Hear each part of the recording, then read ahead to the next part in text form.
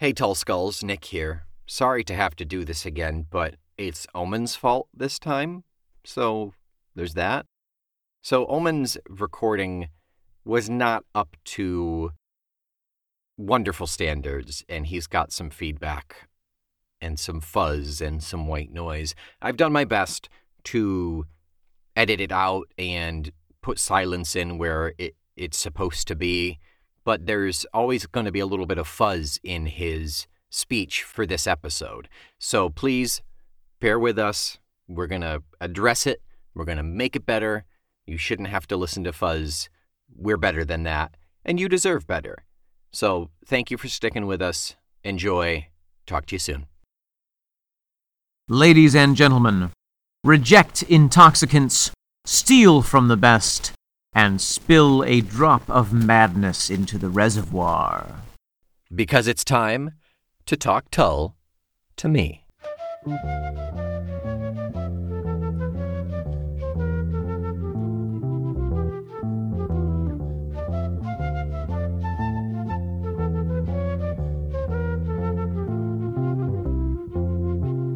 I'm Omen Sade. And I am Nick McGill. We are Feckless Momes. And this is Talk Tull to Me, a Mod Podge collage of stories, songs, reminiscements, and feelings about the work of Jethro Tull throughout the ages. We have been reminiscing for over a year now. This is our 5th album, and we're set in our tracks at this point. There's no stopping this train. Charlie has broken off our handle and we're going strong. You know what I should have said? I should have said a Mod Podge décollage collage. Oh no. That's just redundant. It's Mod Podge. I can't say my E's. I've never been able to say them. Yeah, a little known fact about you, actually. Yeah. You Rufus? You orc. So, Nick. Yeah, Omen. We are in some kind of liminal territory here, aren't we? Yep, we are in the in-between. This is our jaunt into we're dipping our toes into living in the past. This song is actually the first track off of the second album, because it's a 2-album set. So is it a disc? The second vinyl, I guess? Yeah. Second vinyl. It's the first track off of the A-side of the second vinyl of Living in the Past. Yeah. And for those of you who weren't paying attention to the end of our episode last week... Shameful. Well, who do you think you are? We're going to be talking Tull to you about only the tracks off of Living in the Past, which we have not previously covered in the other albums. Right. So, Nick, with that being said, what do we have the pleasure of talking Tull about today? This week we are going to talk Tull about By Kind Permission Of. Let's have a listen. Let us.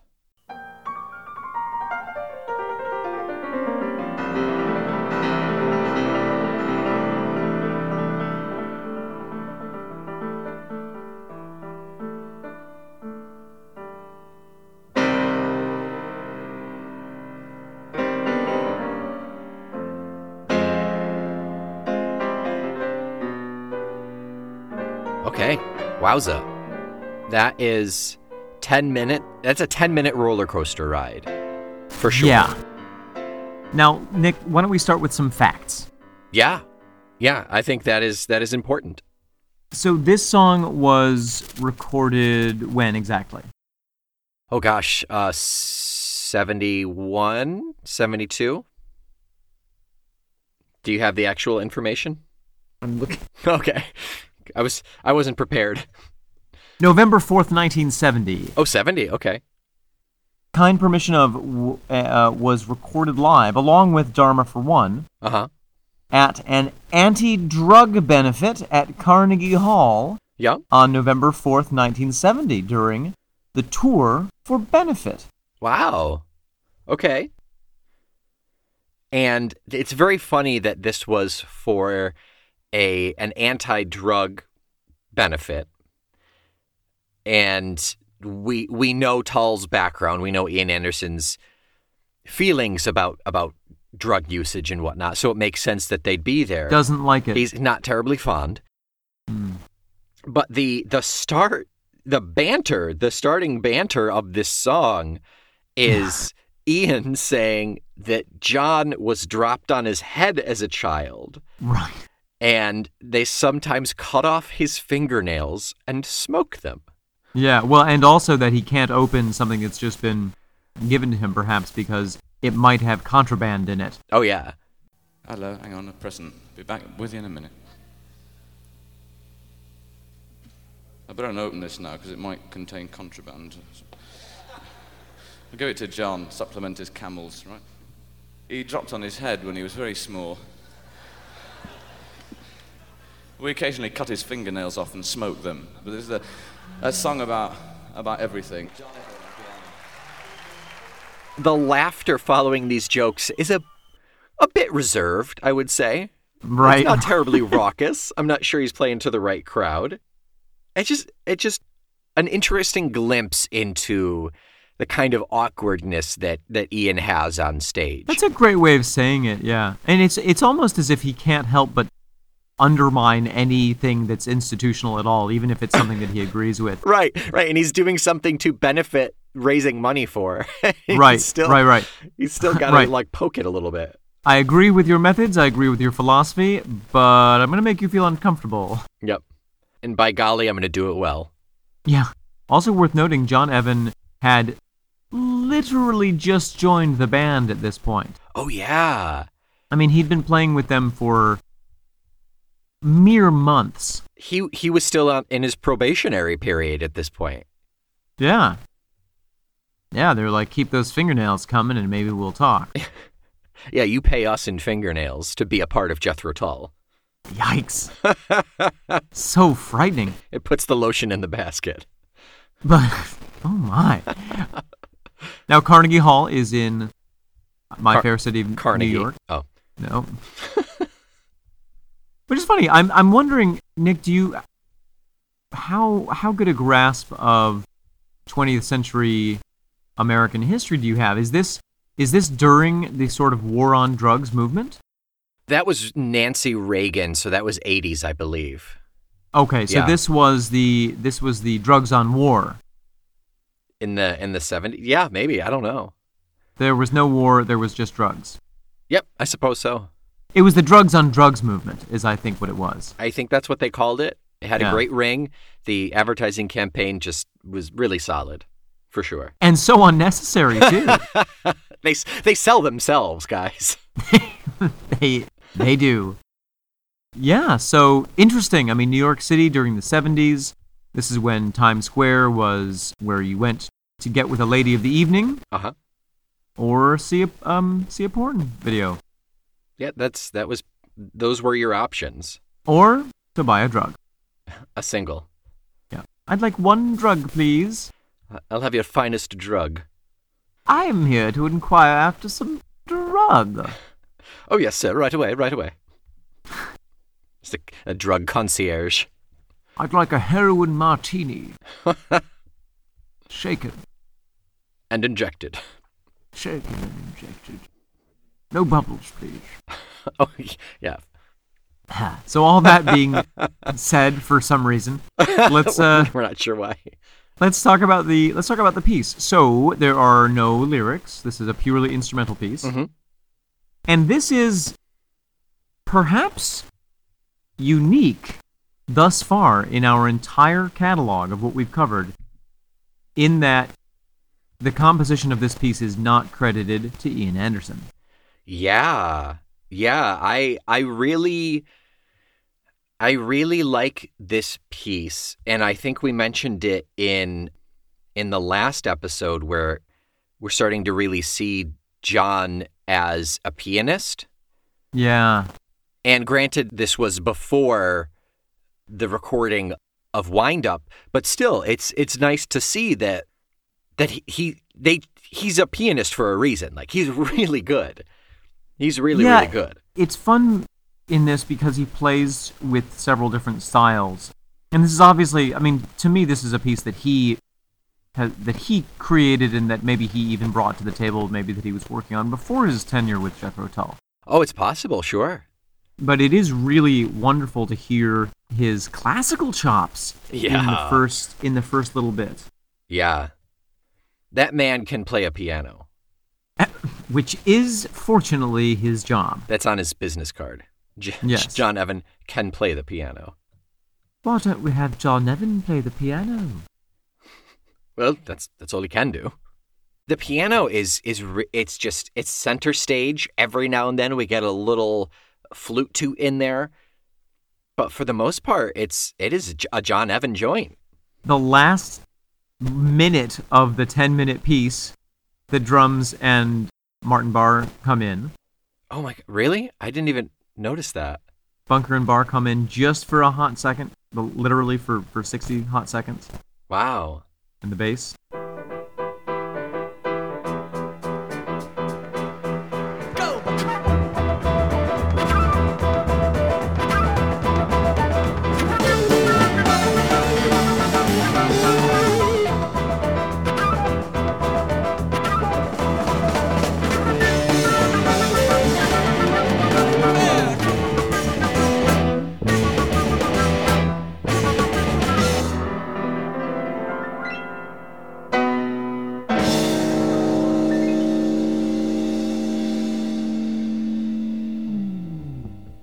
Okay, Omen, who was on bass at this point?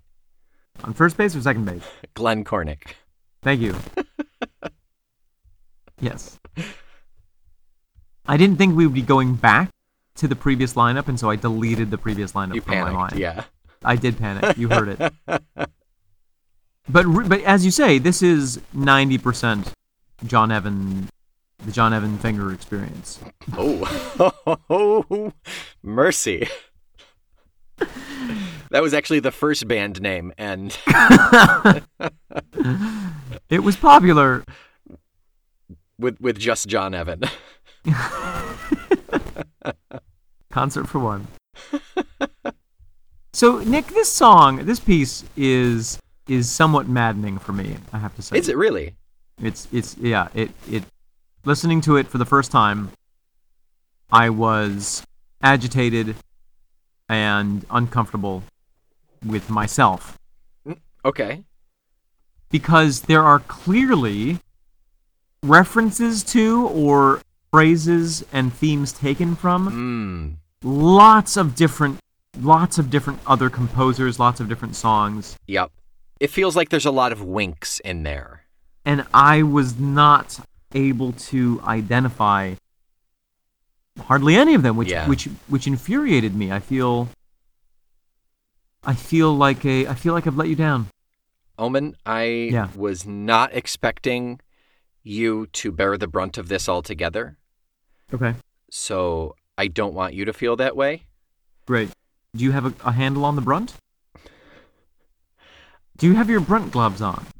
I prefer to go bareback with the brunt. I'm not gonna lie. I know it's not a traditional way to approach it, but I think it's very traditional. You know, it's the way of my people. So yeah, you are the bear brunters. The only thing I was able to identify is, and I don't know the specific piece, but at about the 5-minute mark, I think he plays a little riff from our friend who never comes out because he's highly antisocial, Claude Debussy.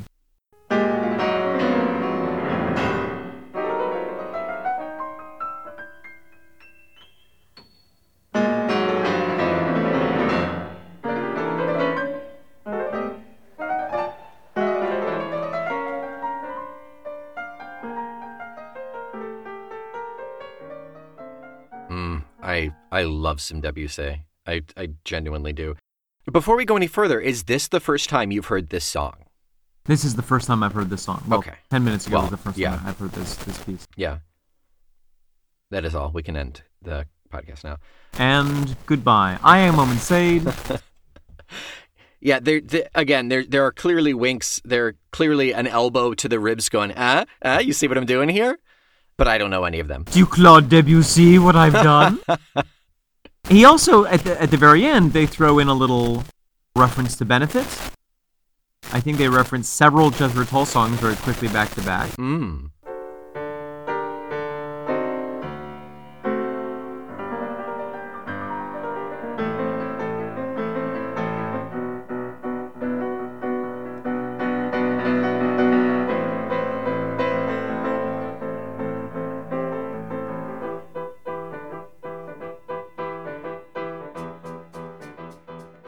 We have the little which is like from something previously. One of the manic flute pieces from this was. Is that Cats? Oh, that's Dharma. Yeah. Dharma for flute. Fluty Dharmas. Flute for one. Yep. Interesting, however, that Dharma, that there's a reference to Dharma there, and then also in this concert they play Dharma. Yeah. I wonder which one they played first. I guess they played Dharma second because they were just introduced. Oh yeah, that's valid. Good context. Strange clues. opener. Did you say strange odor? I did not. No, for once. I said strange opener. Strange piece to begin with. Oh. Here's Jethro Tull, and now we will play a 10-minute segment that's pretty much just our pianist who just started with us. He doesn't intro it with that, you know? Here's the Beatles, and now Ringo Starr plays a 10-minute drum solo. Or just plays Octopus Garden. But just the drum part. Yeah. Well, he wrote Octopus Garden, so it's... Oh, did he? And he sings in it, yeah. He wrote all the super weird ones, yeah. Oh, look at him. Good old Ringo. Good old Ringo. He got a scratch and sniff snicker. Scratch it. He got a scratch and sniff sticker for that song. Yeah. And this says Grape Job, and it's a bunch of grapes. I love that sticker. So did he. He still has it. It's almost as good as Orange, you're proud of your work. That sticker is so big, though, because it's pretty verbose. So much text, yeah. Which is good, because there's always a bit left to scratch and sniff. That's true. There you go.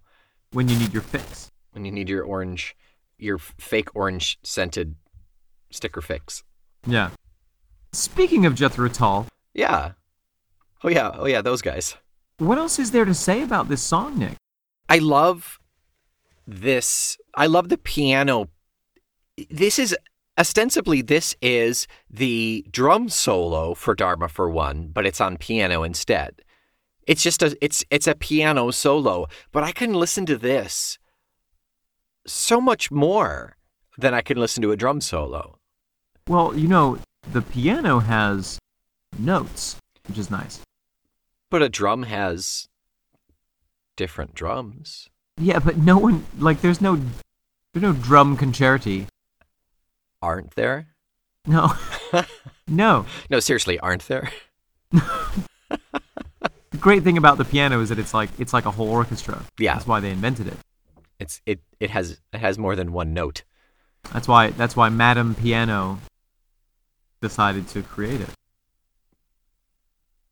You know what? I'm stand by. I'm gonna look up who else played this concert. Oh, that's some good info. While you're doing that, I'll read the rest of my notes. I like how sweeping the whole piece is. It's not always stable. He stops and he starts and he speeds up and he slows down. There's so much flavor and texture in it. Even though it's a 10-minute song, I'm listening the whole way through. For something like... Yeah, it's composed in such a way that it keeps recaptivating the attention. Yeah. Yeah, for something going back to Aqualung, for something like Aqualung or Locomotive Breath or Wind Up, even though they're shorter songs, I zone out after about halfway through on those songs. Right. But this one is built more effectively, I suppose. And those spots when the flute comes in are really nice, and I really appreciate that the flute is clearly there as a support instrument, and it's not Ian being like, all right, here I come. He's really taking the support role there. And he just, it's nice to hear that, probably for the only time in any Tull song.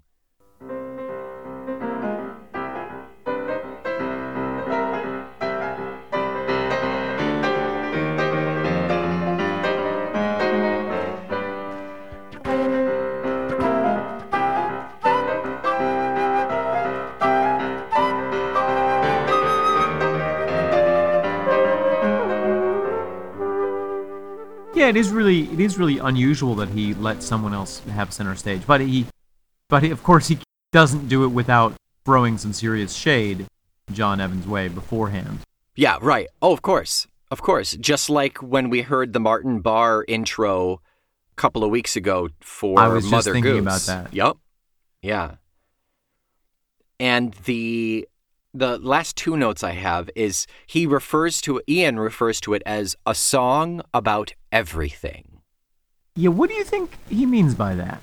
Is that saying, I didn't write this, I don't know anything about this song, like it or love it or hate it, I don't, it's not in my hands. It feels a little bit like he's washing his hands of it and making an excuse for it. That being said, also it may be like pulling in Debussy and pulling in a couple of Tull songs. Maybe that's the reference, is that it has these different references and homages. So I'm trying to get some information on this concert, and it looks like they played a full set. Oh, so it was just them. It wasn't like a benefit of like everybody comes in. I guess not. It looks like they played Nothing Is Easy, My God, With You There to Help Me, By Kind Permission Of, A Song for Jeffrey, To Cry You a Song, Saucity, as an acoustic melody with Reasons for Waiting. Oh, I would love to hear that. Dharma for One, We Used to Know, guitar solo with a full band instrumental jam. Very mysterious. And For 1,000 Mothers. Is there a specific name for this event? It says charity concert in aid of the Phoenix House Drug Rehabilitation Center. Huh. And this was in 1970, November 4th. Huh. Well, I mean, as we mentioned a couple of episodes ago, Ian, apparently for the last 50 years, he's been doing charity concerts because he does it now for cathedrals. Right. So it's a way to help support a cause without actually giving them money. You're giving them your time, and they get to keep the money, kind of thing. Absolutely. Yeah. Well, also, Live at Carnegie Hall 1970 was later released as a full album. Is that this album? No. It was later released in 2015. That was released. All the songs that they played in this concert were released as an album. Okay, so that's this concert. Sorry, it's not the album. So this does exist as a legitimate album, so we can actually find it and go hear that guitar solo with the band in the back, or the Saucity / Reasons for Waiting acoustic or piece, whatever you said it was. Now I think we have some tough decisions ahead of us, Nick. Are these tracks that we're going to track down? And are we going to track them down and put them in now because that's when they were recorded, or are we going to wait until we are in the late 2000s when they were released? Oof. I don't think we're going to be doing... If the song exists on an album, we're not going to do a live version of it. We're not going to redo it. Yeah. Gotcha. But what about the mysterious guitar solo? Oh, I think we just all need to track that down and listen, and we'll all have that for ourselves. Okay. I think that sounds good. The only exception, I'm going to say, the only exception is next week is the version of Dharma for One that they did with lyrics. Gotcha. Yeah, and that makes sense. And because that version of that song in this concert is so freaking good. Yeah. It's so good. Nick, yeah. Let me ask you something. Yes. Have you ever performed or donated your time otherwise for charity? Yeah, wouldn't you say Casey's Cottage was a donation of our time? We didn't get paid for that. I would say that. And would you like to describe for everyone what Casey's Cottage was? I think you would do it much more eloquently than I would. No, I want to hear you do it. Tell them what we used to do, Nick. So Casey's... Oh, I could tell them what we did. You tell them what the evening was. Casey's Cottage is a historical cottage in my hometown of Mexico, New York. It used to be the carriage house for a famous hotel on the lakeshore, which was very popular in the 1930s and 20s because they had illegal booze there from alcohol during Prohibition. Later on, the cottage was turned into an incredible piece of art by a sculptor. And back when we were teenagers, there was an event held there called A Midsummer Night's Eve? Or A Midsummer's Eve? Something along those lines? Which was it was a medieval feast evening. And Nick and I were often the entertainment. The cottage itself is really gorgeous, really beautiful piece of art. And this is where we became Feckless Momes, actually. It's true. We created Feckless Momes for this and another benefit, the Arts in the Park. Right. Where we would, in the rough style of Commedia dell'arte, put on shows. We would be characters, and we would generally take a Shakespeare and turn it into a 2-man 15, 20-minute show? Yeah, or sometimes 30-second show. 30 seconds with a lot of physical humor, a lot of clowning, a lot of slapping each other with wet handkerchiefs and masks. We used masks. Yep. Yeah, it was a lot of fun. It was some of the best performance I've ever done, for sure. I had so much fun doing that stuff. And it was some of the only performance those people ever saw. True. Very true. People loved it. Yeah. People really enjoyed it. Mm-hmm. Yeah, that definitely counts. I once, in college, stripped at a charity event. It was actually for nuns, and they just wanted to get together and paint a still life, and Omen busted in his priest Who ordered a pizza? Who ordered this holy pizza?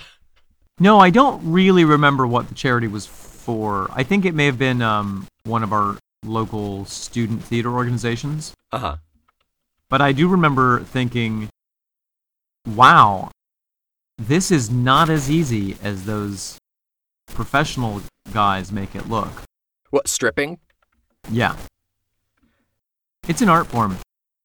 It's not just taking off your clothes. It's dance. It's a very intensive dance.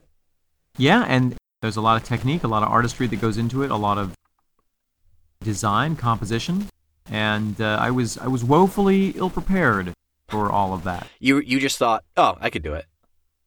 Yeah, I still made like $50. I thought you did it for charity.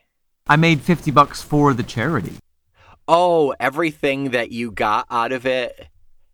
I took out of my remaining piece of clothing and gave to the organizers of the event, yes. Okay. And they aired it out and put it in their account. They threw it in the dryer, hit it with an iron, and it was good, yeah.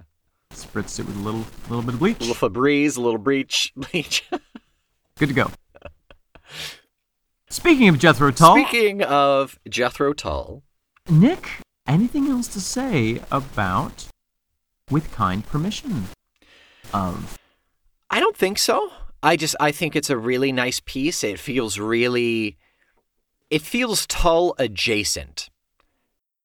I would agree.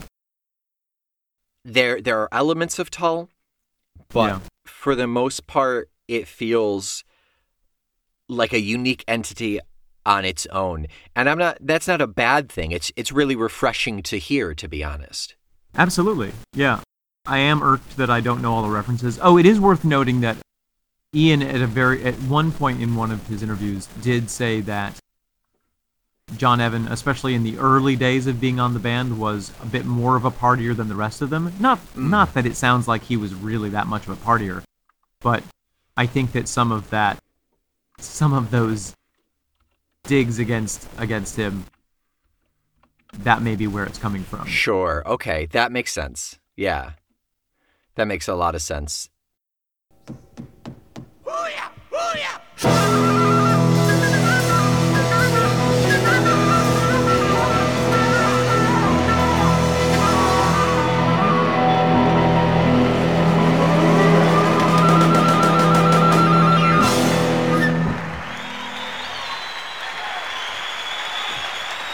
Thank you, John Evan, piano. Thank you. So, Nick, what are we listening to next week? So next week is going to be the live with lyrics version of Dharma for One. How exciting. Yeah, very, very exciting. I'm very much looking forward to hearing your reaction to this song, this version. I'm very excited to reacting to the lyrics for you. Because I'm nothing but a chimp to dance for you and entertain you. And I want peanuts, goddamn. Until next week, I remain Omen Sade. I give you permission to give us a review. Who are you? By kind permission, Nick McGill grants you the opportunity to give us 5 stars and a review. We are Feckless Momes. And this is Talk Tull to Me.